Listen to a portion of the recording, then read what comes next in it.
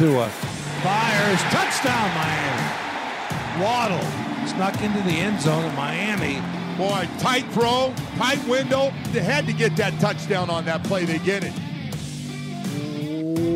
What is up, Dolphins, and welcome to the Drive Time Podcast, part of the Miami Dolphins Podcast Network, covering your team, your Miami Dolphins. How is it going, everybody? Happy Wednesday. We have a busy show for you today. We're going to cover Tua Tagovailoa and Chris Grier's media availability from this Wednesday. Busy show. Let's go ahead and jump right in. From the Baptist Health Studios inside the Baptist Health Training Complex, this is the Drive Time Podcast. That's another Miami Dolphins.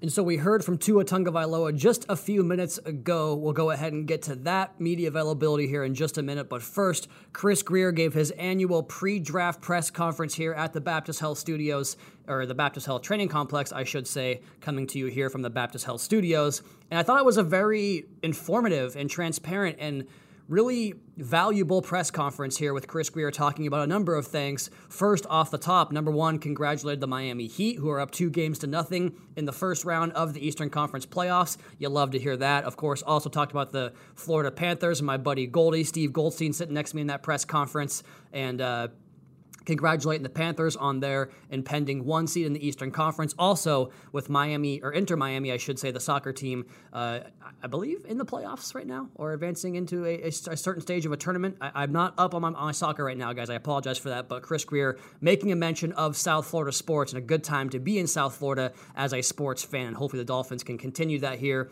into the month of April, into the offseason program, and of course, right into training camp and the regular season, and help just continue the success here of South Florida sports. And one player that can have a big say in that is the player who was first asked, or I should say Chris Grier was first asked about, in wide receiver Tyreek Hill. And I loved this question because I think a lot of times in this league, in this game, in the competition that is sports, it's all about taking advantage of market opportunities, right? Whatever the market gives you, can you take advantage of, whether it's a good market in certain aspects, whether it's a low market in this aspect, and does the supply and demand reflect the ability to go out and make a move that makes your football team better? And that's how you have to view these things, through that lens of not just, well, here's player A and in place B. It has more to do with what's available at position C and possibility D, and it just continues to go down the line. And we've talked about that, at length on this particular podcast, on Drive Time, and even Locked On Dolphins before Drive Time with, as far as my podcasting career goes, about how this Dolphins operation, really since Chris Grier, was elevated to his current role with the club, has taken on these really good market value moves, whether it's draft pick trades or veteran trades, whatever the case may be. And you look at the back end of the first round, and for a draft class where Daniel Jeremiah has talked about it, I've listened to the Around the NFL podcast and heard him on that same podcast, or Josh Norris, or Evan Silva. It doesn't really matter which expert you take the opinion of.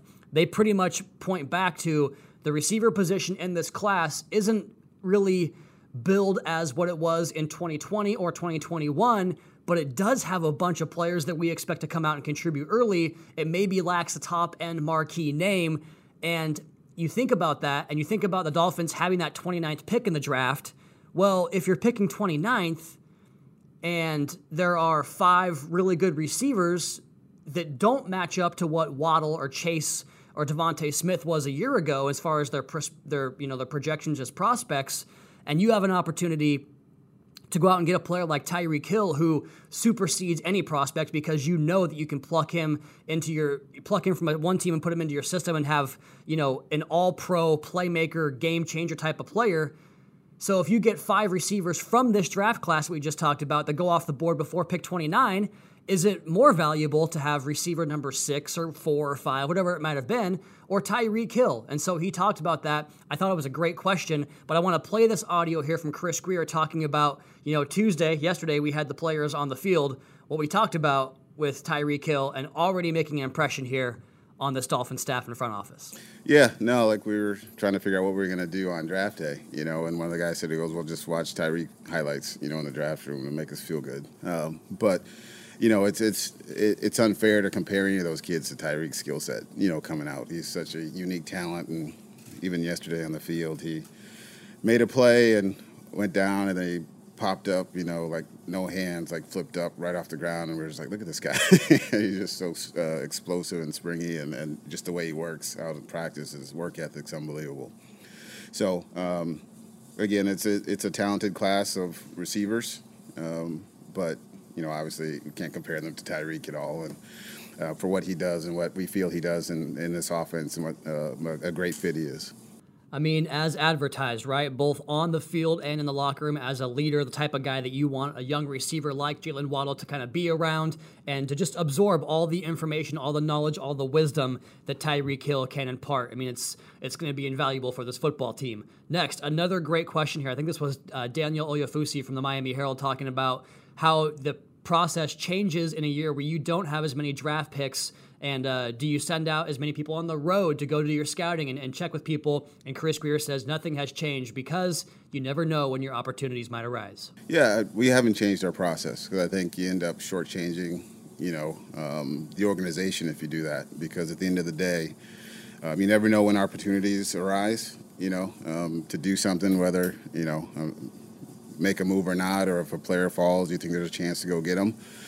So you have to work through your process and be ready to answer all questions. And at the end of the day, you never know. This could be a trade a year or two on a player. And if you haven't done your work and just because you don't pick till 102, it can end up hurting you when you don't have all the information if those opportunities arise. So for us, we had guys were out all pro days.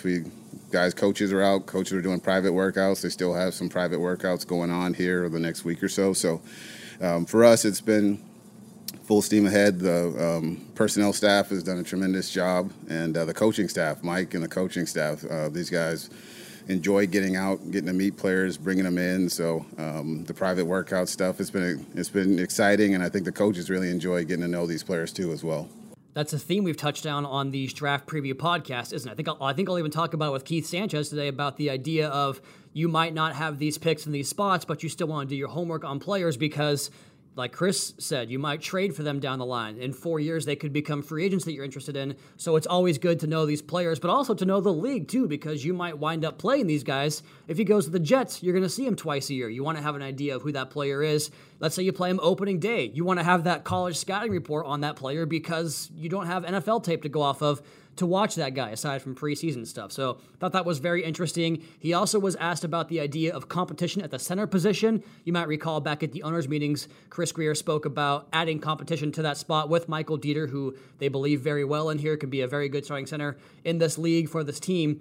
And Chris was asked specifically about the competition at that spot, and he said, the good part about this draft, and this is a big pool this year because of all the players that were kind of left over from the COVID and not getting to play that additional year of college football. They go back to college football and don't go to the draft last year. So you have a massive pool of UDFAs to choose from. And he mentioned those UDFAs specifically and also mentioned the work that the scouts and the regional scouts and all the people on staff that have to go into the process of finding these kind of gems, guys that he said fall through the cracks at times. Thought that was very interesting. And this Dolphins scouting staff does such a good job on those players, UDFAs, late round draft picks every single year, it seems, finding one of those hidden gems that winds up being on your roster for a long time into that second contract, and the Dolphins will work hard to find some more of those guys in this year's crop. Up next, Chris was asked about the idea of pushing capital into future draft classes and what it says about this year's class. Again, thought his answer was great here, and the Tyreek Hill opportunity was more about Tyreek Hill than it was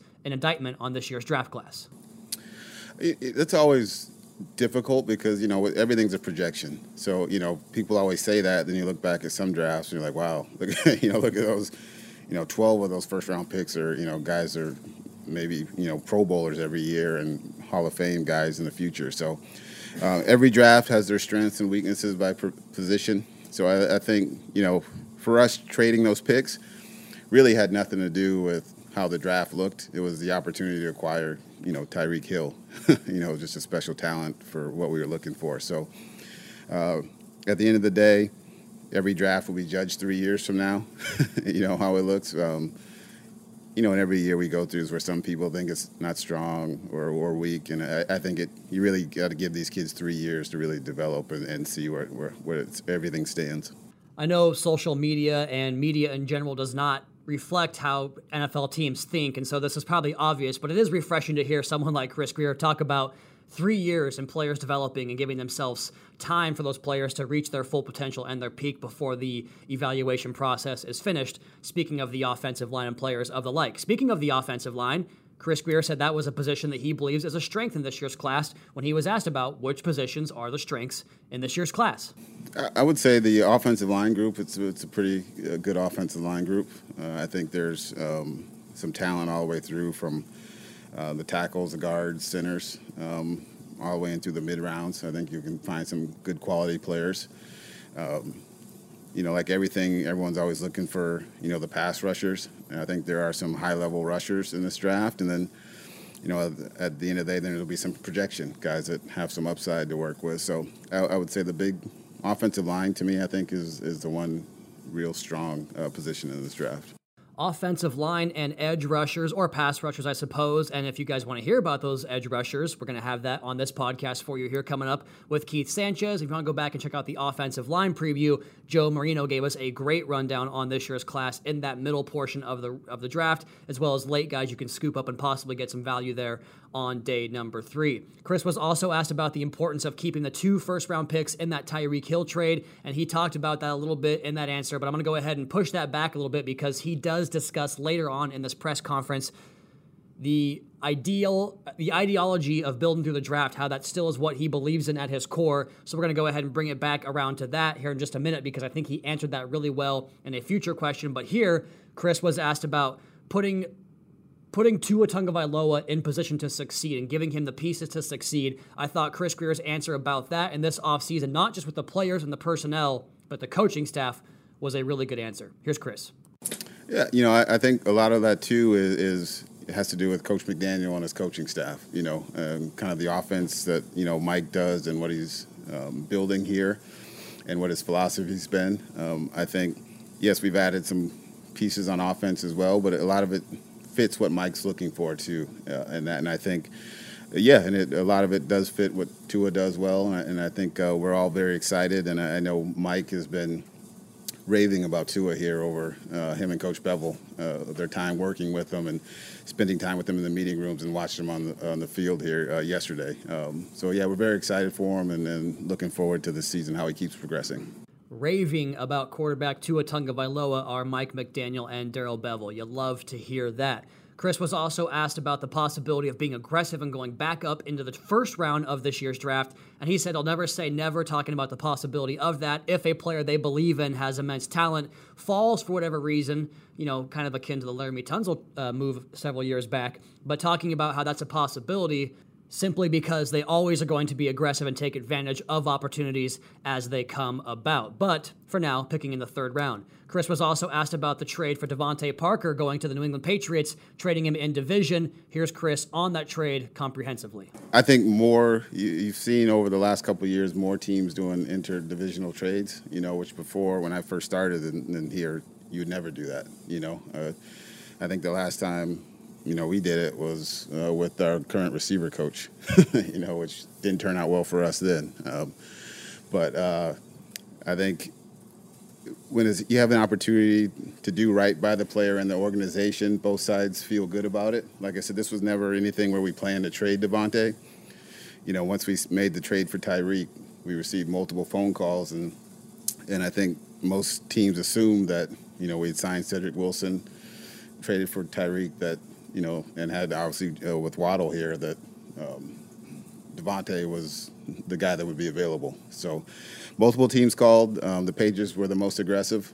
And at the end of the day, worked with the agent, talked to Devontae, wanted to do right by him too as well. But getting that 3rd round pick was very important for us. And we are fine if it was this year or next year. So.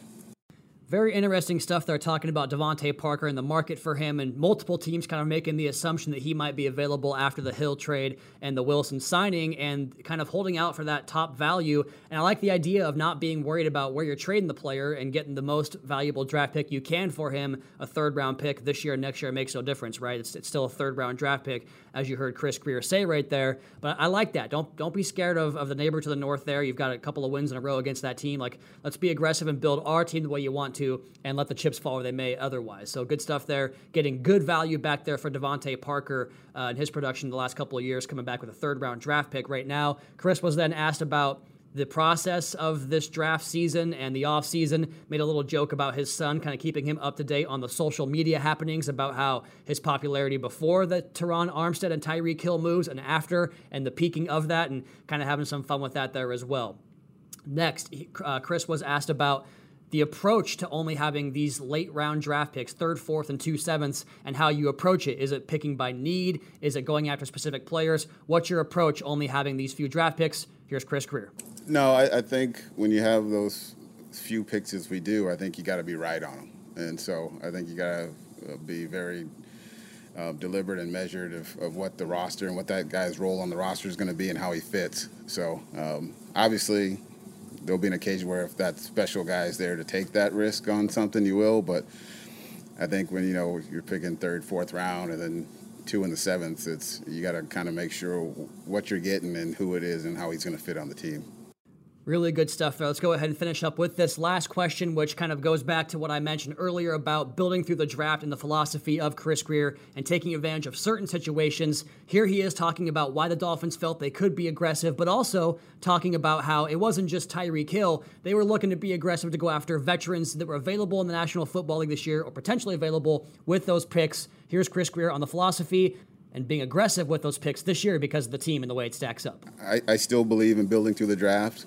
I think the draft's an important part of building your team and having young assets to work through, but we've shown that we'll always be aggressive, if it comes to acquiring a good player or at least attempting to, and we've done that. So I would say that, for us, the ability to get good players and where we were as young as we are on this roster right now, and knowing that we had the 2 first-round picks in 2023 enabled us to, be aggressive and make a move like that. And we had talked to a number of teams about a number of players. So we were being very aggressive, across the league trying to find players. And Tyreek was not one that ever thought would happen. And a lot of credit to Brett Veach and Coach Reed. Working with them was great. And I'm sure they were frustrated with us at times as we were frustrated with them, but it ended up working out well.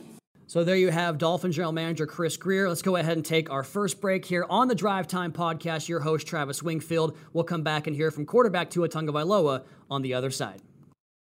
Back here on this Wednesday, April 20th edition of the Drive Time Podcast, brought to you by Auto Nation. And we heard from another prominent player in the Miami Dolphins organization here, and Tua Tagovailoa, who first was asked about many things, but first asked about what's it like throwing to wide receiver Tyreek Hill. It's fun.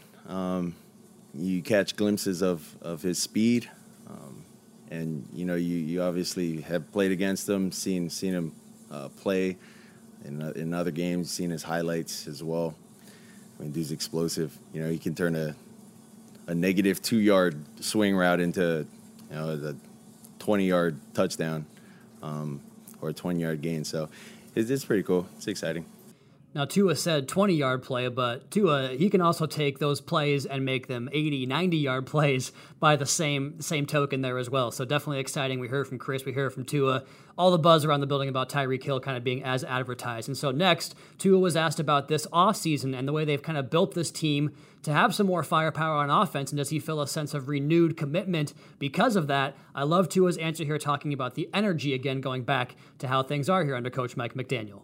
Well, I think it's, I don't know.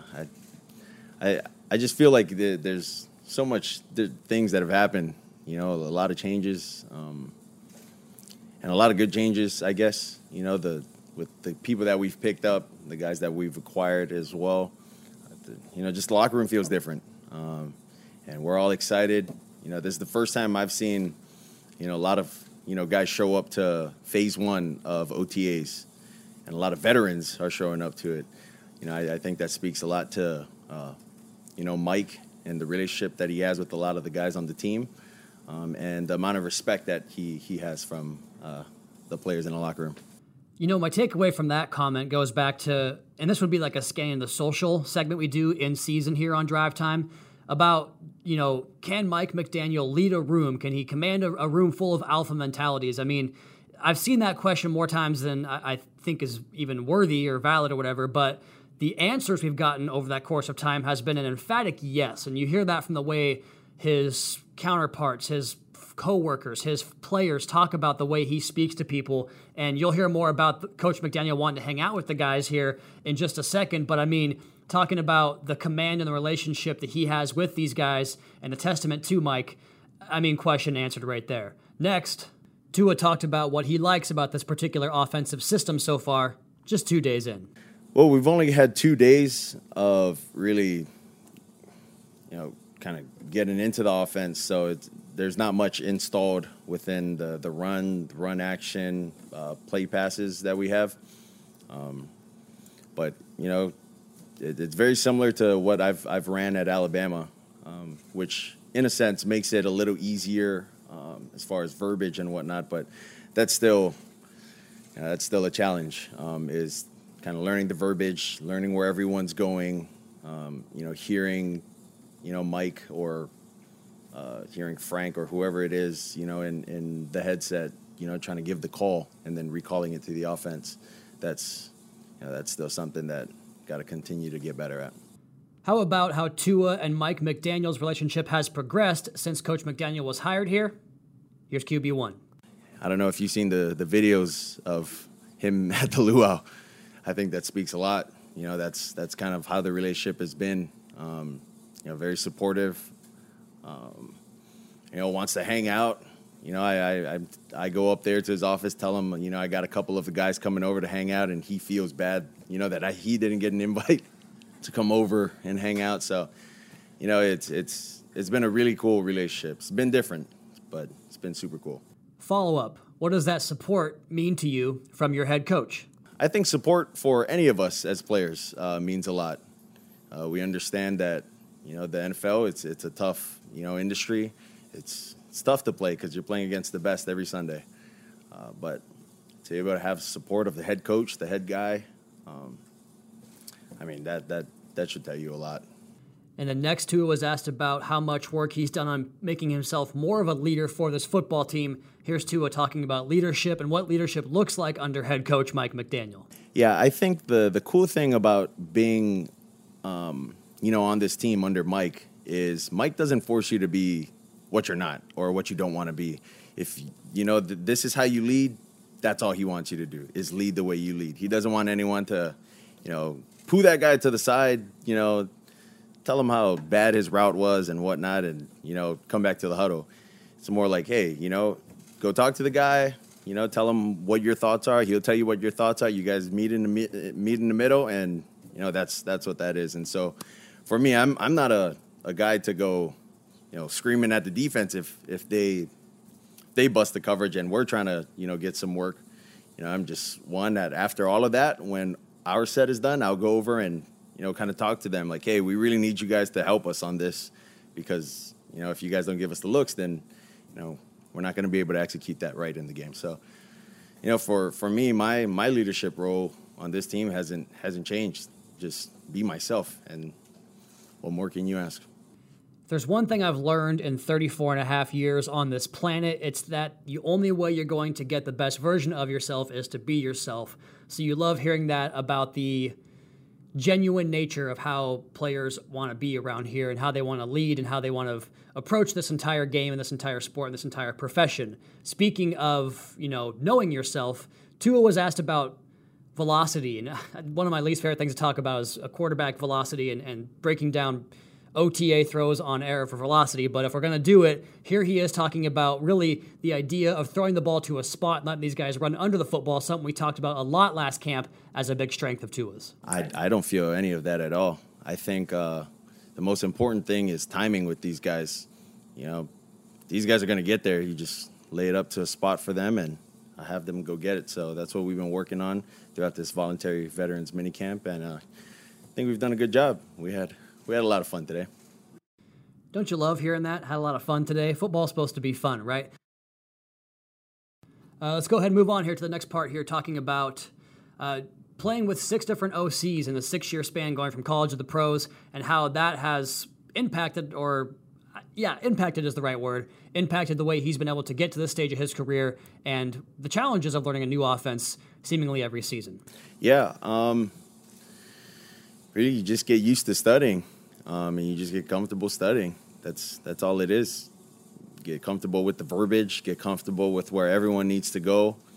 For me, I like to draw it up when I can say it, so I'll say it. I'll draw it up where everyone goes, and then I'll have my brother, my dad, someone test me, quiz me on it, and then from there, then I'll go outside, in the backyard, and then I'll move my dad or my brother or whoever's out there, my mom sometimes. I'll move them, telling them, hey, you're the Z now, or you're the X, or you're the Y, just so I can picture it better. And so when we do come out here, it's a lot easier when guys do ask, hey, where do I go and what do I run? And the follow-up there is, Tua, do your parents enjoy doing that with you in the backyard? I tell you what, they enjoy it. They really enjoy it. I guess my parents, they really enjoy it. My brother, it's one of those things where like, hey, like how many more do we have? But my parents, they do everything that they can to help me succeed. So they don't mind at all. That reminds me of a podcast that Tua's trainer Nick Hicks was on last year, talking about how when you walk into Tua's house, it's like hieroglyphics all over the wall from all the offensive plays and football study he has and how much time he puts into the mental side of the game. So you love to hear that. How about the addition of Terron Armstead and what that means for Tua protecting that left side of the quarterback's pocket? Yeah, I think with Terron Armstead being here, his leadership, him being a veteran in the league, him knowing so much and playing under a quarterback like Drew Brees prior, and then him being able to help me, and how to help lead the offense, how to pull guys to the side and do certain things. Just his leadership. He hasn't been out to practice yet, but yeah, just him being around the building, he's a really nice person. Tua also touched a little bit about playing with Darrell Bevell and the big-time names that he has coached, and just talked about the general mood and atmosphere in that quarterback room and all the valuable resources they have in that room with Darrell Bevell, with Teddy Bridgewater, and of course mentioned Dan Marino as well. Tua was later asked about the relationship with Teddy Bridgewater and that he's looking forward to that relationship with him, but then he expects it to be the same as it was with other quarterbacks like Ryan Fitzpatrick and Jacoby Brissett. So moving on here, Tua was also asked about plans away from the football field this summer. He said golf. He said his best game he shot was an 81, all self-taught on YouTube. That's impressive. I'm the same way. Don't go to lessons or anything. Tua was also asked about expectations for himself this year, and he said to win games and help this team win games. That's the expectation. And then we'll go back to the audio here with Tua talking about Cedric Wilson and what he sees in his game. And Tua made this mention that he thought upon watching Cedric from his tape with the Cowboys or just watching him on TV that he was a smaller player than he is. Something we talked about a lot here, right? 6'2", can threaten downfield vertically at that size, also shifty player. Here's Tua talking about another one of his new weapons here on the Dolphins offense. I thought he was a lot smaller for some reason. Maybe the number one made him look extremely slim when he was with the Cowboys. But I thought he was a very shifty guy, a very small, shifty guy. But he's actually really, really big. He's tall, he's lanky, and he can move, which surprises me. Normally, tall guys, can't move as quick and aren't as shifty. But it's cool to see him out there running routes. He's done a good job thus far within our voluntary veteran minicamp. So excited. Two more here, and we'll go ahead and get out of here on this Wednesday edition of the Drive Time podcast. And he was asked, Tua was, about sitting down with Coach McDaniel and watching the throws from last season. I'm just going to go ahead and let Tua give you the answer here because it's really good. I sat down with the head coach, and we went over about 150 clips of throws, throws that, need to be better, throws that were good, all sorts of throws. And the reason as to why he showed me that is it transitions to, the way, he kind of schemes up the offense. And really the biggest thing for us is yak. Is yak. So we want to yak the heck out of teams. Well, we've certainly heard that plenty, and with Tua's accuracy and the explosiveness now on the outside, you have to think that's in the cards for this Dolphins football team. Last question here about his input on the playbook, working with head coach Mike McDaniel to find the best offensive system for your Miami Dolphins. Yeah, for me, that process has just been me studying the formations and studying what they have as far as install with pass plays. It's really early on as to trying to, fine-tune things right now within the playbook.